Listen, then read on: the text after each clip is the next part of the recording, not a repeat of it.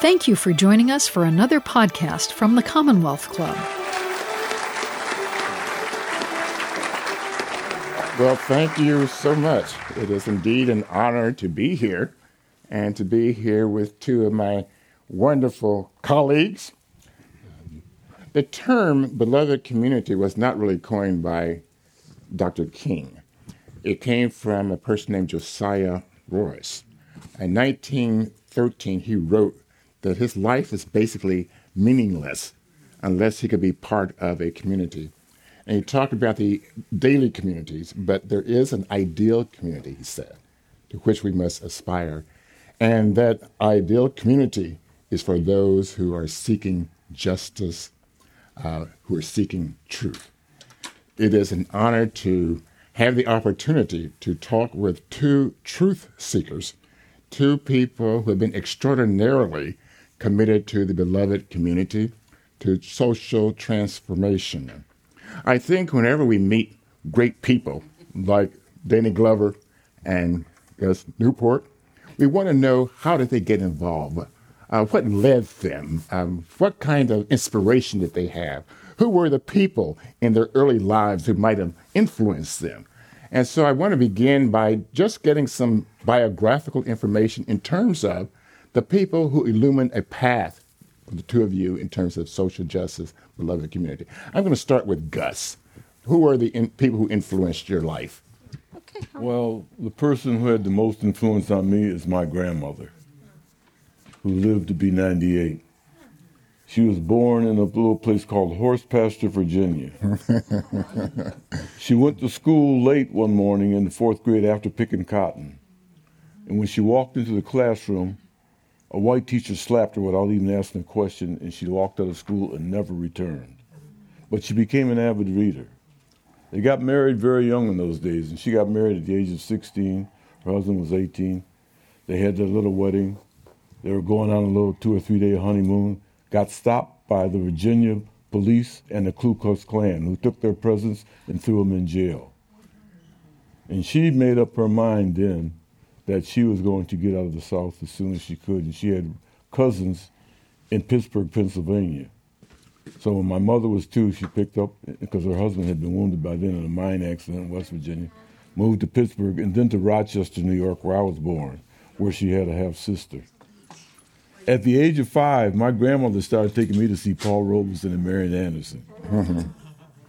And I can't even begin to explain what a process that is and what it does. But I began to see how broad she was with limited education, because we were poor, working class, and we lived in a community with a lot of rental property and stuff. But a lot of young white female teachers started moving to our neighborhood. My grandmother would always host a reception for them and have us kids from the Southern perspective call them Aunt Jane and Aunt Nancy and those kind of things. That gave you that beloved community sense of society.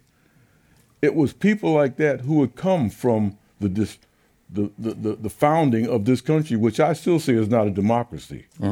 As my good friend and Danny's good friend Bob Moulton says, this is not a democracy, this is a caste system. And we were with his project, the Algebra Project, that he used to train sharecroppers in Mississippi in the 60s to learn to vote and stuff. And we saw Bob a few months before he died, a year and a half ago. And when I came back, after he talked about the caste system, I came back to the Bay Area, and there was a program out, and some people from India with PhDs and stuff who were working in Silicon Valley said, we came to the United States to get away from a caste system. We came to the United States and found a caste system. So even though I speak of the beloved community, don't get fooled by liberal BS and other kinds of things that exist today. I'll be 88 in 2 months. And still, I started out in the civil rights movement getting hit by a policeman when I was 11 years old. A black boy walking down the streets and this and that. I'll stop right there for the moment and let Brother Dorsey with it. Unless you come and tell me to keep going, but I'm an old country boy. So I don't know when to slow down. So, all right. Well, you're going to come back as soon as we hear from Danny in terms of some of the earlier influences on his life. I think that it's when you think about all the influences in one's life, it begins with the kind of foundation I had as a child. My extraordinary mother and father. And I fell in love with them. Yeah. You know, I was the oldest of 5 children. And there was something about the way in which they communicated and really were devoted to being parents. My dad loved being a father. He was the shortest one. He had rickets as a child. So he was the shortest one in the whole family. Everybody's 6 feet except him. And certainly my mother and I. But I think they had the most incredible impact on me early on. And because in terms politically, Yes. the Montgomery bus boycott. I was 9 years old. I remember watching those photographs, and I said to myself, I wanted to be like those people. Mm-hmm. And even though I had spent a great deal of time being raised by my grandmother, because my mother had 3 children. She lived with 3 children, 35 months. Mm-hmm. So she said, I know, I can see the women in the audience. but the wonderful thing about that was that she loved her mother and father, and I mean really. And she says, and there's a story. There's always a story. And the most thing when we talk about, you know, our stories, you know. And my grandparents, Reese May Huntley and Mac Huntley, Rufus Mac Huntley, were born at the turn of at the end of the 19th century. And they came together. My grandmother was a midwife. Not just a midwife. I mean, she was the great witch. The rumor is that she delivered half of Jefferson County. So that's what that's the rumor is. You can find everyone. I met people in New York. I met people in Boston. I met people who in some places, from Louisville, Georgia, my grandmother. And the stories that I heard, you know, about life and the story, just the one story when they were sharecropping. My grandparents, like I said, they were married in 1915, and they were sharecropping, and the overseer came to say, "Reese May, where are those children at?" And my children in school, he said, it's not raining outside. How come they're not out here? There were children in school. When they're school, they don't work in the field. And that set the tone. So as their kids, and so the overseer turns to Mac. He said, "Mac, you better teach your woman how to," he said, "Wife, you teach your woman how to talk to white people." But she was a midwife. She delivered not only poor black people's babies, she delivered poor white people's babies. You know, she was that was the foundation. But she made sure those children, all of them went to school, all of them went to college. So my mother was the first to graduate from Payne College in 1942. She's born. So that foundation. And so she could leave me and my sister down there for a year because she's expecting that third baby. But that kind of, I think that's the embodiment and the bottom floor of my experience and my memory, you know, and my sense of, you know, there's a larger world. There's a larger sense of yourself. And then there are things that happened in my life that allowed me to be in a position. You know, I remember when we had the 40th anniversary of the strike that we instituted at San Francisco State to still the strike that allowed to come into existence the first school of ethnic studies in the country. And that's what we fought for, the coalitions. All those particular things were interesting. But I think when I think about that strike, when I think about my life, it all comes from the beginning source. When I saw those men and women, young people, children walking, not riding, but refusing right now, it had such an impact on me because it had an impact on my parents as well. They validated the experience because of that. They validated what I saw because they were there tied to the same television, looking at that moment, and you can hear in the prayers and everything else in their own eye. And so I think that was the. And I was in love with them. I was in love with my mother. I was beautiful. My daughter's godmother, and said me and my mother argued like girlfriend and boyfriend. I said we were. She was my first girlfriend. You know what I'm saying? Obviously, she was. That's beautiful. She was a great woman. I remember. She was the regional president of the National Council of Negro Women. She was very close to Dr. Dorothy Height, and when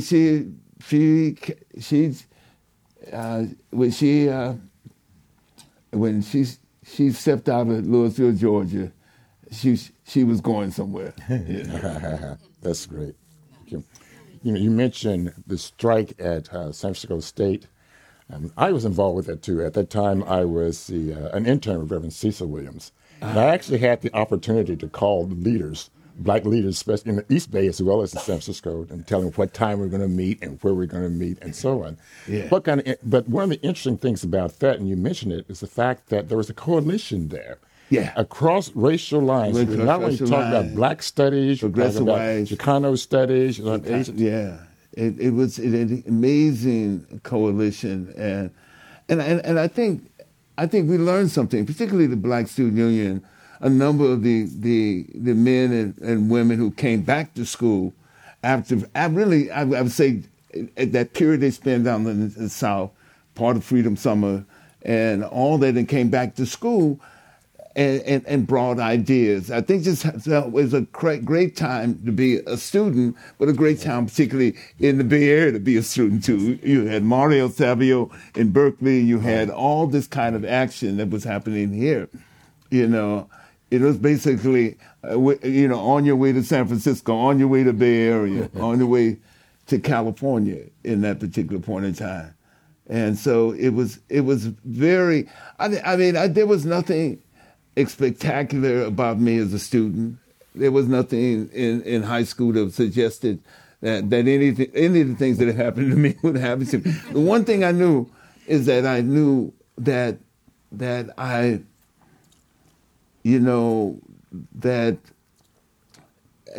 while there was something I was going to do in some sort of work that I was going, whether it was working with children or whether it was working. I knew I was going to do some sort of work. And when I came to the Model Cities in the Office of Community Development, I worked in the mission, which was essentially only building on the coalitions that we had during the strike. So we talk about that strike was a very important strike because of the coalition building between progressive whites, African American, Asian American, Latinx Americans, and all of the whole group. And I think that was part of the discussion, the intense discussions night after night. Of course, we were arrogant in some sense to believe that we wanted to, but beyond that, the fact that the importance of the work that we did and the importance of coalition building was something that I think that was pretty phenomenal at that time. Yes, really. You mentioned being in a city planning office in Berkeley. And we have with us a former mayor of Berkeley. And I think when people mention Gresham Newport's name, the first thing is he was former mayor of Berkeley, although he's done incredible things beyond that. But tell us a little bit about your time as Berkeley mayor. Okay. Well, you know, one thing how Danny and I really got connected. Berkeley was the first city in the United States to divest from South Africa when I was mayor. Yeah. We put an initiative on the ballot, and it passed overwhelmingly. So the African National Congress made me an honorary member. And Danny and Harry Belafonte were both very much involved in that. Back and forth. Remember, they were ambassadors with our portfolio from the United Nations in doing things. So then we went forward, and we had a coalition in Berkeley, too, at that time. It was Filipinos, Asians, Latinos, blacks, progressive whites. And we began looking at planning from a perspective that cities don't seem to do anymore. It used to be at a time when you have to create a city general plan or master plan every 5 years. If you can find me one city now that's done it in 20 or 30 years, be something. But what we did, we worked with the Institute for the Study of Social Change at the University of California at Berkeley. It was run by Troy Duster, who's the grandson of Ida B. Wells. And we got the data and stuff. So we reformed our police department. It wasn't cutting it, we reformed it. We looked at when crime was the heaviest, from 6 to like 4 o'clock, then up to midnight, and then, after hours, it was less. And so you put a number of people on that you thought. But we also taught them how to treat people with respect. If you remember, when I was the mayor was when Ronald Reagan closed the mental health institutions in California, and all those people started coming to the Bay Area. Of course, at first, the police started beating on them. I said, When we reorganized them, we hired mental health workers to ride with police. We went and got yellow school buses and put them on a marina and put portable showers in them so people could sleep in them. Got them a postal box so they could apply for SSI. And I let them use my conference room at City Hall for meetings and gave them the first hour of a city council meeting to begin to have an analysis of the kinds of things they had to do for them. That's what community is all about, the beloved community. And it was amazing, some of the ideas that came from the homeless people and people who had been victims of that. I mean, I started getting messages from around the world because people who had been lobotomized saw some of this, and we passed a law against lobotomization also. And, Americans just don't seem to understand. That's what gets me. History is not truly recorded in this country. That's a sad, sad, sad reality. It's like I was thinking today coming in here. Hi. I was coming in here. This is Black History Month. And I was saying to myself, well, we've been without history forever. I mean, as a matter of fact, there's no history written about what this country really is. You talk about a country that was invaded by the dregs of British society, coming here to find something, and people believe that stuff. We don't hear anything about the indigenous people, the Native Americans who were here, who are people who were calm, who believed in the environment, who grew flowers and things and this and that. We don't even talk about that. And when I bring it up even to liberals, it seems like their neck is broke. They ain't got nothing to say. Now, when are we going to begin to get the facts and the truth to look at how we make this country what it should be? Right now, a shameful thing that's going on is a war in Ukraine. But this country has sent over $80 billion of weapons rather than NATO negotiating a peaceful solution between them and Warsaw. But Americans don't know about that. I used to be vice president from the U.S. to the World Peace Council, so I was enacting with the matter of fact, I was nominated the day that Nelson Mandela was released from prison to be president, but I had to live in Greece, and I didn't stay there. But I love the Greek people. I went to the top of Mount Olympus one time.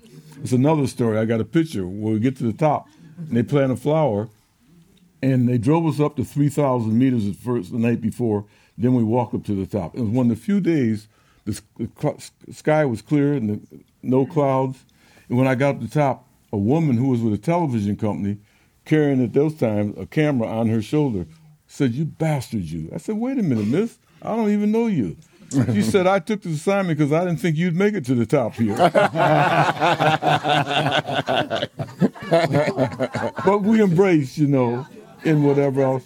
But it's people all around the world who want peace. And with that, we got the largest military budget in the history of the world right now. Mm-hmm. We got military bases all around the world. Yeah. I mean, and when you look at, all these horrific shootings and things that are going on, we got 435 AR-15 rifles in the hands of Americans, more than we got people and stuff like that.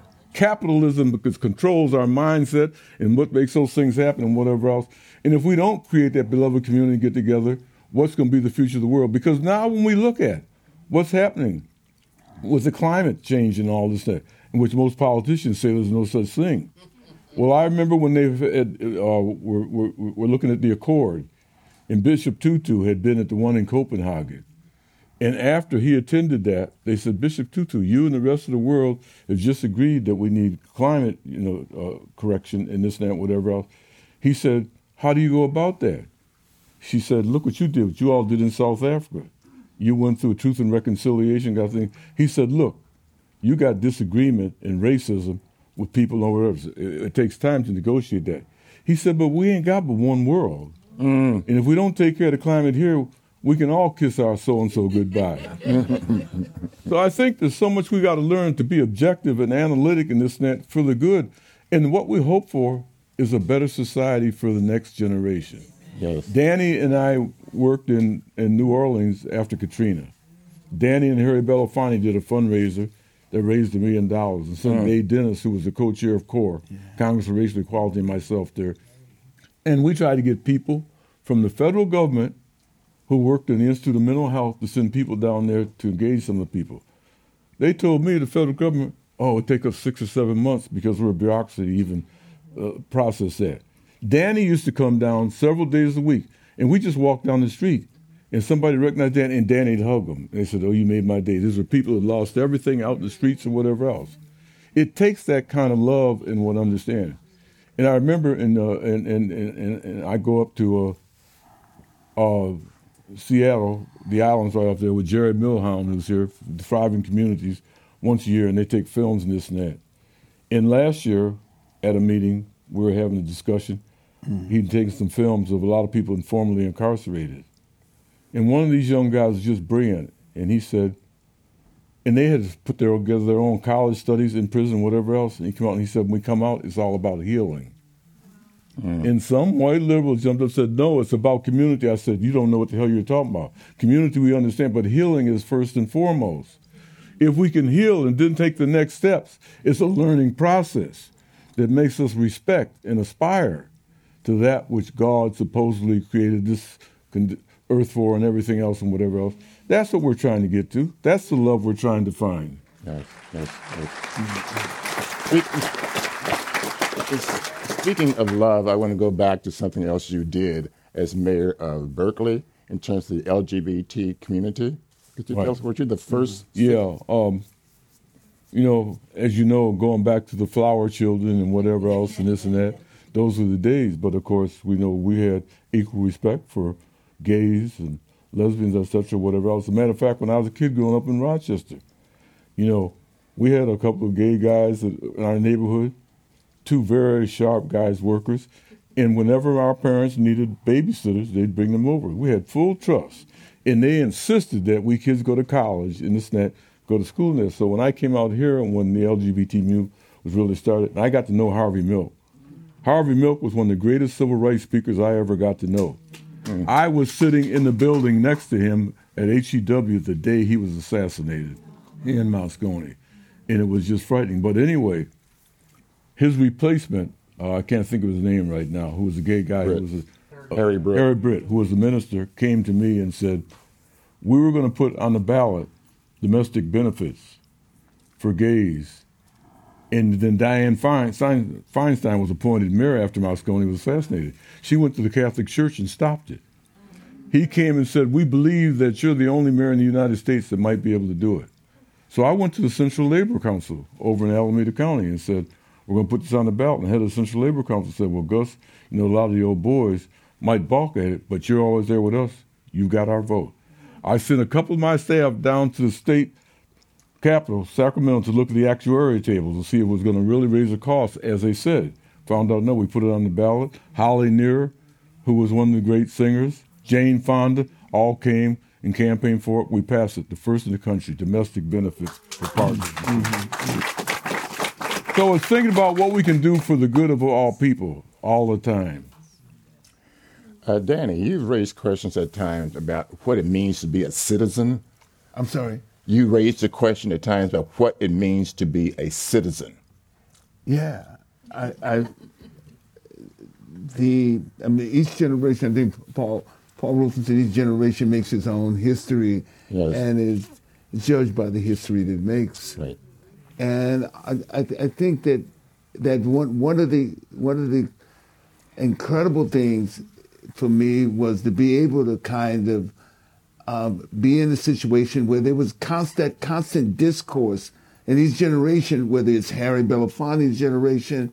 You know, Harry Belafonte tells the story of being around Paul Robeson and W.B. Du Bois. And somebody asked him at 19 years old, "What did you do?" He said, "I'd go and get coffee and people." You know, what else? You know, but to be in that particular moment, you know, in a movement, you know, if I'm not a part of the African Liberation Support Committee, which is a transition out of San Francisco State and student politics, the dynamics begin. If I don't become that, be a part of that, I don't become an actor. I don't become an actor at all. There's no kind of roadmap that leads me to the idea of thinking as an actor, just only with that particular moment in time where the art became a linkage to real life stories, when art itself. And I found the writer that I thought most identified with the work and the struggle itself, and I thought Fugard. Yes. Fugard, the great South African playwright. They gave you a sense of that, and certainly the Zace Mokai or the actors in there played a strong role in my decision to become an actor, you know. And I've often think about it, you know, my life would have been different if I stayed in community development. My life would have been different. I'd have been retired, and we'd be sitting around talking about old stories. Old stories are good. But the important thing is about, well, what are the new stories that are connected to the old stories, and bring us into that. That I think that's been the blessing that I've had, to be able to be in that particular moment. And you can think you're reading Mandela's words in 1967 and 1968 as a student. Little do you know that a movement would be happening. Yes. And you can say the same thing for Bob Moses and others who at a particular point in time, little this movement happened to bring him to the South, you know, and bring him to the South and do the work that he did as well. But I think we're all our histories are very important in bringing forth and telling the truth. Yeah. Gus, did you have some? I have so many questions. Well, go ahead and ask your question. We're following your lead, brother. Yeah. If you can't lead, we can't follow. There are a couple of things I would like for those who are gathered here to know. One would be your relationship with Malcolm X and what was happening with Malcolm in his last days. As I told you, I grew up in Rochester, New York. First in my family to finish high school, first to go to college. Wasn't really prepared, dropped out. I married young, and then I moved to another apartment, and a notice came for me to go get a physical for the draft. And I didn't pick up my mail until 4 or 5 days late. And the 2 days before I was to get this medical. So I do it and get on the train, go to Buffalo for this physical, thinking we're all going to come back. It was 19 white guys from Brooklyn and myself. They put us on a train that night and sent us to Fort Knox, Kentucky, When we got there around midnight, they had a transport pick us up, take us to the bus station, wait for the military bus to pick us up. We go and sit down at the lunch counter and bring menus, and she passes out a menu to everybody but me. And the white boy said, well, where's our brother's menu? We going to fight for this country. That black boy can't eat here. She pointed to a restaurant across the hall, said black restaurant only, black toilet only, black water for it. So I said, look here, welcome to America. Mm-hmm. So that you begin to see things. But I get drafted, put me into intelligence, send me to Heidelberg, Germany. Coincidentally, I'd gone to Heidelberg University in Tiffin, Ohio, and these two were connected. I go to Heidelberg, Germany, and they put me in intelligence. I started asking a whole lot of questions. I never passed the shootings, learning to shoot, so they never gave me a weapon. So when they used to have retreats, practicing for war, they say, women, children, and Newport to the rear. But then I started asking questions because they were testing atomic bombs in the caves over there in Heidelberg, a place like that. And I said, this is ridiculous. Why are you all doing this? They finally took all my stuff and said, we're discharging you. It's going to be honorable, but get you the hell out of here. So the night before, the guys all had a thing. In the day that they sent a command car to pick me up to take me to Frankfurt, Germany, the military band and 500 army soldiers stood at attention and said, hail to the king. Mm-hmm. They said, but stay with him till he gets on the plane back to New Jersey. And I got back there, and I reported it to my congressional office. They did an investigation and busted 7 officers because they weren't taking the money they were collecting to pay the German workers for kitchen police and this and that. They were taking our money and just, things like that. But anyway, the civil rights movement's in full sway. Because of my family connections and what, I get elected to the Monroe County Nonpartisan Political League, which is the biggest organization, to begin, again, even registering people to vote in a place like New York. You remember, Ron Carter, the great bassist, went to Eastman School of Music. He wrote his book, he said, Rochester, New York, up south. Talking about, you got this kind of stuff wherever you go in this country, here in the Bay Area. Let's face it, don't be fooled by nobody thinking that this is so great that we don't have anything good. So I'm in charge of this organization in a lot of police brutality. The first case won in the federal court, the Rufus Fairwell case, happened in Rochester. I was in charge of that. He was closing a gas station one night, and 2 white police came up to him and said, boy, what you doing here? I said, I'm closing my gas station. Oh, nigga, this couldn't be your gas station. They beat him within an inch of his life. Put him in the hospital. I had to raise money for his family and whatever else. We won that case in a federal court. A few weeks later, the police invaded the Black Muslim mosque in Rochester. And those of you who remember the name Daisy Bates, yes. Daisy Bates was in Rochester from Little Rock, Arkansas, organizing for the NAACP, and she and I had gotten quite close. Malcolm X called her and said, Daisy, I'm coming to Rochester. Who should I be in touch with? She said, Gus Newport. So she gave him my phone number without me knowing it. You can imagine, Malcolm X called me, oh my God. We talked for 2 hours the first night, and then we talked every night for 2 weeks for 2 hours. He flew into Rochester on a February day. Rochester, New York is cold. It's on Lake Ontario, right across from Canada. In those days, planes landed on the tarmac, and they let the stairwell down, and then you get down and walk into the airport.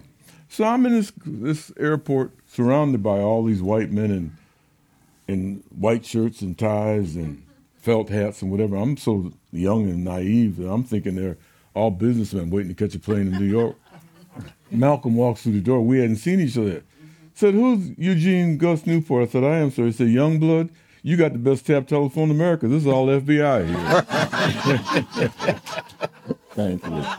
Thank you very much. So naturally the press was there and they wanted to interview him. And then we went to the jail to get the 8 brothers who had been arrested. Went up to meet the sheriff and had a meeting, a discussion with him. And he had an Eastern Star ring on, so Malcolm compared his because he had one too. And that's how he befriended him. Then we go to the court, and they let these guys off. But while we're sitting in the court, the sheriff, who weighed about 500 pounds, was sitting on the other side of the room, and he fell asleep.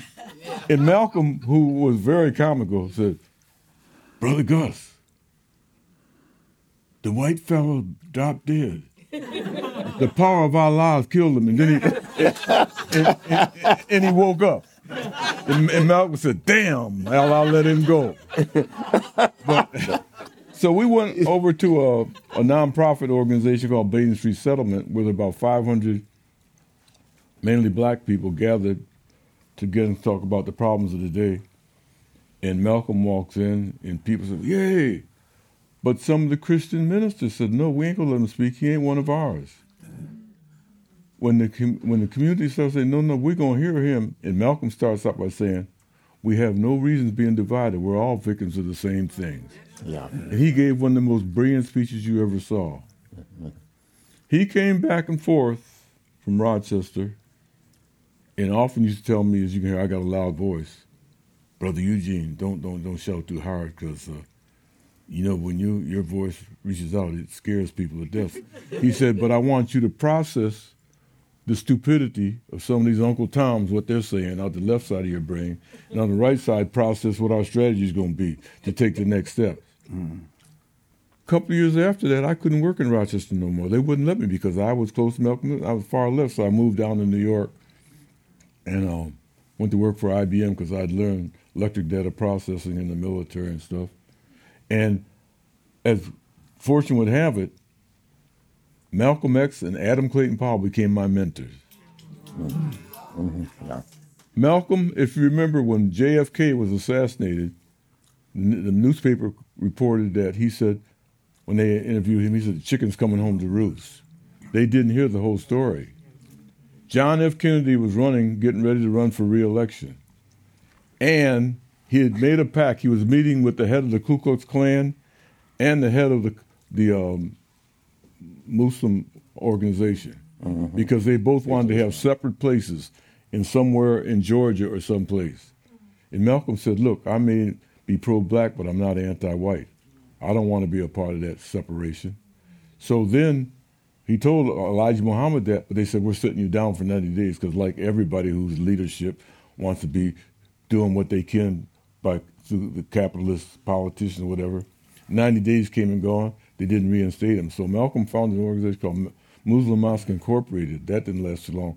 And then he asked me to help him create the Organization of Afro-American Unity. And we did that.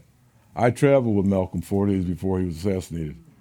He had been invited to go back to Rochester after his house was firebombed in Queens. And we flew to Rochester, and on the way there, we're sitting three rows, the middle seat was empty. And Malcolm turns to me and said, "Brother Gus, I'm a dead man." I said, "Malcolm, what the hell are you talking about?" He said, "Intelligence tells me there's a hit out on my life." He thought it was the brothers who owned the silver industry, who a lot of people thought were responsible for JFK's assassination. I forget their names now. But anyway, we get to Rochester. He's invited to speak at Colgate Divinity, who really didn't know what real Islam was after he had changed to that. And he gave the greatest explanation, because he'd been put on the International Board of Islam in Geneva, Switzerland. And then he spoke at Cornhill Methodist Church, a black church, that night, and then allowed me to invite a whole lot of guys, and we sat up all night in his hotel room talking. The following morning, we flew back to New York, and we got to LaGuardia Airport. The chief of police and the fire marshal were there, and they met us, and Malcolm said, "Malcolm, we're here because we believe you firebombed your own home." Malcolm had cleaned up his accent, his language and everything else after doing time in prison, but he called them two fellows some names I ain't never heard before. And I thought their necks were broke the way their heads dropped. So they said, well, this is sort of what our intelligence. He said, "Well, that just goes to show you how messed up you all are, FBI, etc., whatever else." His wife was there to pick him up. She was 8 months carrying twins. And she took him downtown to a hotel to meet with Alex Haley, who was writing his autobiography. And that was the last time I saw Malcolm. It's so interesting sometimes when you just listen to Gus and his history and try to understand and finding the larger connection that you find, whether it's King and Malcolm, who can sit down with each other and talk about what the real issue is. the real issue is the issue of economics. The real issue is the issue of the system itself, capitalism. Right. That becomes that. I mean, at one point in time, capitalism was a revolutionary way of looking and dividing resources. Then it became something else than that. It brought people into the workplace. It brought another sense of consciousness and possibilities. Right. The system did that in a sense because you go into the industrial world. There's nothing happened. Nothing happened. Really, I mean, things happened, but not at the pace that happened after the Industrial Revolution, beginning of the Industrial Revolution. Would you all follow me if I nominated Danny Glover for President of the United States? No. no, but you look Come at on, it. baby, come on, you know, what was slavery about? That's right. Come on. What was slavery about? You know, by the 1840s, the United States starting at a poor place, starting at a poor 13 colonies. By the 1840s, was the most powerful country economically in the world, not militarily, but economically in the world, and that's fact. So the guy did, and that wealth was built, as Paul would often say, Roosevelt always said, the wealth was built on the back of my ancestors. Yeah. No, Dorsey used to trying to give you something. Oh. But you know, Danny brought up something else also when he brought up about Martin and Malcolm. History will tell you that they supposedly only met one time, and that was at the legislature when they were passing the whatever that act was, Voting Rights Act or something. 35 days before Malcolm was assassinated, we were at a meeting at Sidney Poitier's place. Juanita Poitier was there, his first wife, up in Westchester. Ossie Davis, Ruby Dee were there, A. Philip Randolph, several other people. Clarence Jones, who was Malcolm's lawyer. Martin's lawyer. Martin was on the phone in Florida because he'd been arrested once again for demonstrating. And it was agreed, first of all, Juanita, who knew Malcolm quite well, and you must understand, Malcolm had fair skin, red hair. Malcolm's mother was half white. Supposedly she got raped by a white man in Jamaica or something where she came from. It was decided, so Juanita starts by Malcolm had just, after he went on the Hajj, he stopped to meet several heads of states, Nehru and others, and this and that, and they decided we're going to make a complaint to the United Nations. So Juanita starts off first by saying, Malcolm, I thought you said you was going to stop calling white folks devils. Malcolm he said, let me tell you a story. He said, I am. He said, but I was on a lecture. He debated at Oxford University in London, and he was debating this guy and really beating him. He was supposed to be one of the top scholars, and the guy stopped and said, Malcolm, I thought you was going to stop calling white people devils. Malcolm hesitated about 45 seconds. He says, I am, but who's going to replace you? And the place just cracked up laughing. So when we were at Poitier's place this day with Martin on the phone, it was agreed that Malcolm, who used to go to the United Nations often to meet with people from Africa and other places around the world, was going to go to the United Nations to file a suit against American hegemony, imperialism, and colonialism. And Martin Luther King on the other phone said, and I'll be there to second it with you, brother, because they had met and stayed in touch all the time. That phone we found out when we were trying to make a film about it was wiretapped by J. Edgar Hoover. 35 days later, Malcolm X is dead. The FBI, the role it played in COINTELPRO and these things, even when I was the mayor of Berkeley, they tried to get my background checked because we wanted to write a book, and they didacted 85% of it. So I went and asked Troy Duster at the Institute and said, Troy, what's this all about? What I do? He said, it ain't about what you did, it's what they did. So that's the things we have to understand. And that's how Danny and I really got connected to the whole apartheid movement and this and that and whatever else. And when I left the project called Dudley Street Neighborhood Initiative, they threw a fundraiser, 3,000 people came, and that's when they first introduced a film by Leah Mahan, who I call the Minister of Information. The film is Holding Ground, and she's one of the great young filmmakers of our time. But it's, again, all those things. And, Danny flew from South Africa to that thing to be at this event. Him and my mother, I didn't even know they were coming. But it's things like that bring us together, you understand. Mm-hmm. I don't know if I answered your question, bro. Yes. Yes, I think you did. But we have some questions from those who are gathered here on Zoom. But before we do that, I do want to just emphasize again your extraordinary work with the Dudley Street Neighborhood Initiative, which is in Roxbury. And this was a community where people from the outside would come and dump garbage. Landlords who did not live in the community would set their place to fire, arson. And in one instance, somebody was killed because of the arson fire and so on. And Gus went there and served as the executive, and it's amazing what happened there in terms of the transformation. And in terms of beloved community, it was, you had people from the Cape Verde Islands, you had black people, white people, you had intergenerational movement and organizing, and it was just amazing. And the filmmaker is here. And it's an extraordinary film. It's called Holding Ground, and the young people involved were so amazing, they continued to work, and there's a second film called Gaining Ground, which shows how the young people who were involved initially have become leaders in Boston. They went to college, those who had no aspirations to go to college, went to Dartmouth and elsewhere. So that's the kind of work across lines, the beloved community that you've been involved with. Yeah. Now, there have been several questions. I'm going to try to combine them. I'm going to ask Danny, what could you tell us one of the most positive things, developments you've seen in your lifetime? One of the most positive developments that you've seen in your lifetime? Well, I mean, I was born in 1946. That was a good year. I was born in. That was a good year. I was born in 1946. Certainly, I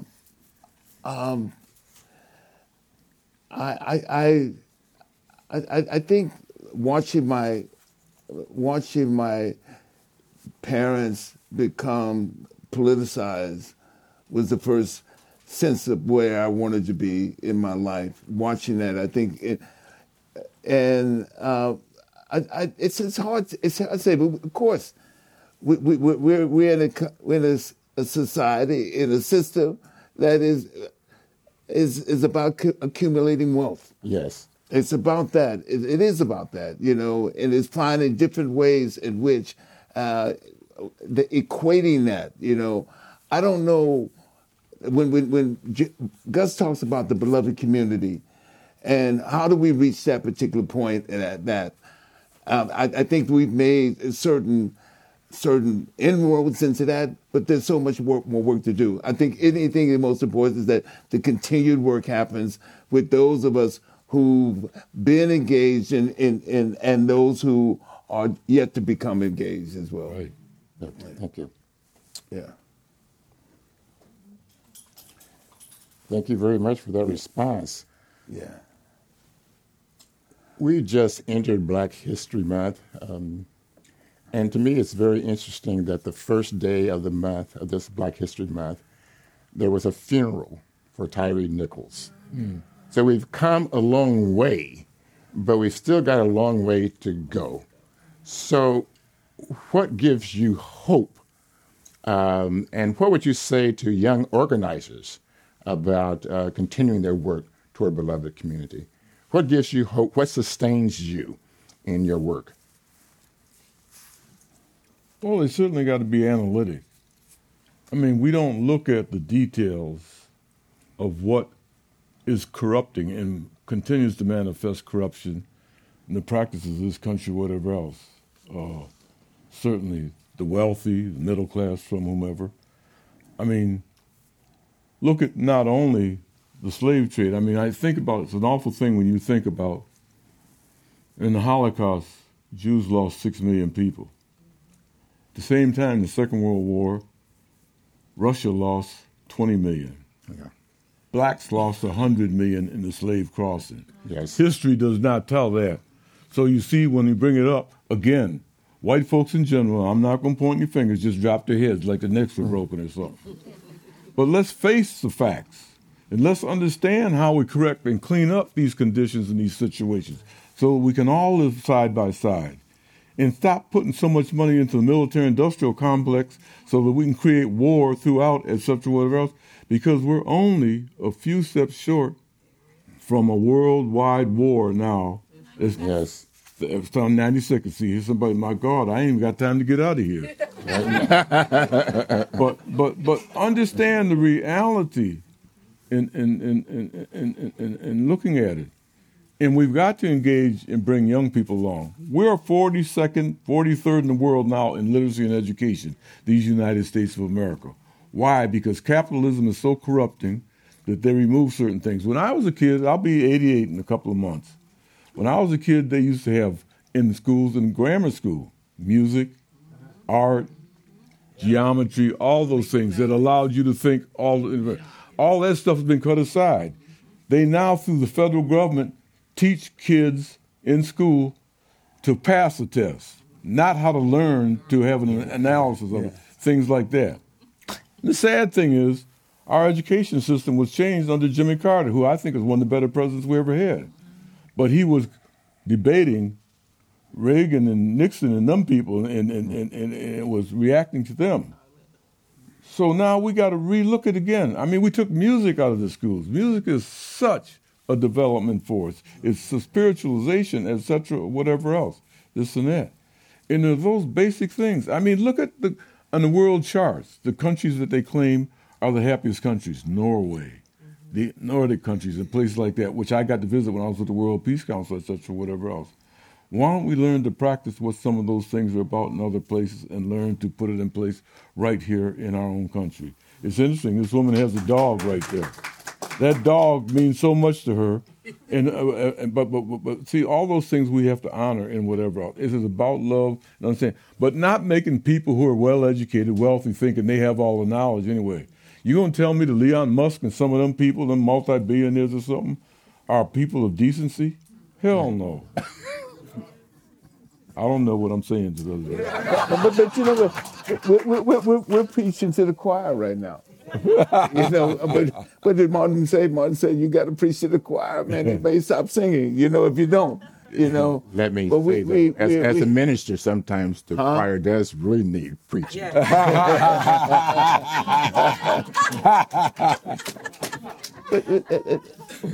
I mean, the fact that we're in the it's Gus has laid out just brilliantly. It's just we're in this situation right now. We're on the preface of being able to destroy this incredible, you know, just incredible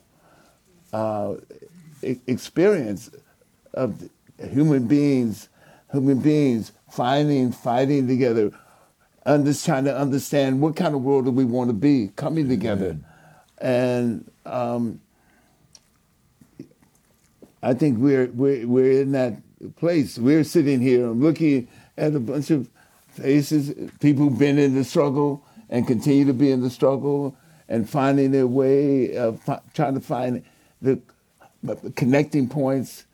And we have to continue to do that. You know, we have to continue to do that. Right. You know, we have to reach out all over the place. It's interesting. We are here this evening because Denise Mashad came to visit with her sister, Ann Jess, a few months ago, and Ann had been trying to get her to meet. Ann lives up in Seattle, where I go up once or twice a year. And after a while, Denise said, you know, would you care to speak to Commonwealth Club? Well, you know, I said, who going to ask a country boy like Gus Newport to speak? But I said, yeah, I guess so. She said, well, what about Danny Glover, too? I know he's your good friend. So I picked up the phone, called Danny, and Danny said, yes, we got him right on the phone, and here we are now. It's been a struggle of some way, but we're here. So you all give credit to Denise for us being here.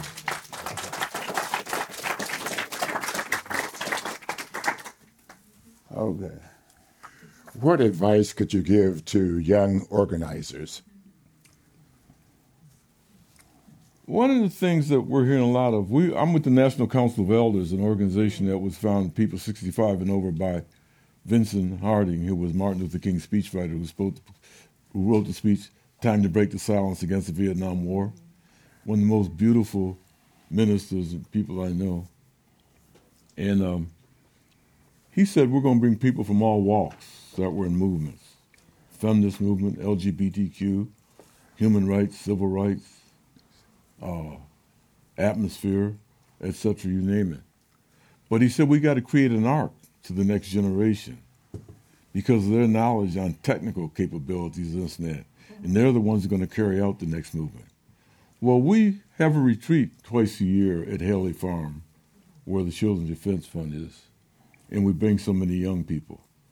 And in our last meeting in last October, they said they were terribly disturbed about the status of nonprofit organizations right now, the role that they're playing in this country. And I understand what they're saying because when I got involved in community and economic development, a lot of nonprofits that were building so-called affordable housing did not engage people in the communities. They just built housing. But they didn't look, there was no grocery stores, there was no this and that. They thought they knew it all. When I said, well, you got to engage people. Oh, I'm going to develop the housing. I'm not here to engage people. That's the kind of mentality among racists, so-called liberals and stuff, that we ran into. And so we tell them have to know to engage and understand the analysis of depth of what is needed to make the quality of life. It's not that we're trying to live next door to anybody. We want to live together closely. And as he went back saying that we found out such strategies as people who are developers come into communities of color and use them as dumping grounds. Because usually you don't have any political clout in these things. When we ran Dudley Street, the mayor who was going for re-election said he wanted to be the mayor of the community. So they weren't doing anything to stop this dumping. So we went down to his campaign headquarters because people used to bring their old cars and they died and park them in our streets too. We got 1,000 bumper stickers and put them on those cars. Then we called the media. They came out and did a story. And he came and said, oh my God, these people are organized. So he passed legislation and sent trucks down there because a lot of this was on vacant lots and stuff. We used to clean those vacant lots up, the rocks and the debris and all that on the weekend. At the end of the day, we'd have a little barbecue and music. Then we went to flower shops that got wild flowers, and we planted those flowers. And where there was blight, then there becomes beauty. That was the spirit. That's short-term organizing. Well, we began to put together a master plan of how to interact, what kind of housing should be, so many stories, whether it should be small businesses. We even created a co-op amongst the small business stores so that they could sell goods at the same price that the big stores, that people used to have to go out of town for, and all those kinds of things. That's not thought about by planners and organizers. I questioned myself. What was being taught in planning schools? And, I applied to go to graduate school at both UC Berkeley and MIT. Both of them told me, brother, you can come here and teach, but we're not going to let you come here and you're going to challenge and say something about this and that. I finally I got a couple of honorary doctorates, this and that. But they told me, yeah, I could teach, but I couldn't come there and be a student because I might challenge some of their curriculum and stuff. Now think about that. Two major great institutions, Massachusetts Institute of Technology and the University of California, Berkeley. And I went to Harvard for a thing one time. And let's not talk about Harvard, owned more slaves than any university in the country. Then talk about George Washington. George Washington, between him and Martha, had 138 slaves, Thomas Jefferson, 600. So let's clarify the land and create a kind of community that is love and development and analysis, wide open eyes and this and that. That makes it better so the next generation can pursue the society that will help America become a country that is not co-opting everything and creating wars, etc., and everything else. Well, I think we've come to the end of our time, just about. But I want to say that as we were talking earlier about capitalism and beloved community, again, Martin Luther King was influenced in this concept of beloved community by an Alan Knight Chalmers, who was influenced by Josiah Royce. Alan Knight Chalmers was a professor at Boston University when Martin Luther King was a student, and he wrote a book, That Revolutionary Christ, where he talked about the beloved community several times. So Martin Luther King, near the end of his life, also said that the beloved community that we aspire to could not be achieved through our current system of capitalism. Right. He made that point. It's very important. Yeah. He also raised the question many, many years ago and said to his wife, Coretta, he really saw himself as a social democrat. So those are interesting things to know about Dr. King. Right. In one of our meetings, Gus, of the National Council of Elders, somebody brought up the question. They talked about a book, which I haven't had a chance to read, but the title of the book is Hope as a Discipline. How profound and provocative for us to think about that, because hope is essential to the beloved community, to aspiring to the community. So I want to leave with that, and then a quote from Martin Luther King in terms of beloved community. And he's talking about our responsibility to make that journey. And he said, if you can't fly, then run. If you can't run, then walk. If you can't walk, then crawl. But whatever you do, you have to keep moving forward. Yes. Yes. Thank you. You've been listening to the Commonwealth Club of California. Hear thousands of our podcasts on Apple Podcasts, Google Play, and Stitcher. If you like what you've heard, please consider supporting our work and help us bring 500 programs a year to listeners like you. Go to commonwealthclub.org/donate. Think your way around the world with our travel programs to exciting domestic and international destinations. And when you're in the Bay Area, please join us live at our events. Thank you for listening and for your support.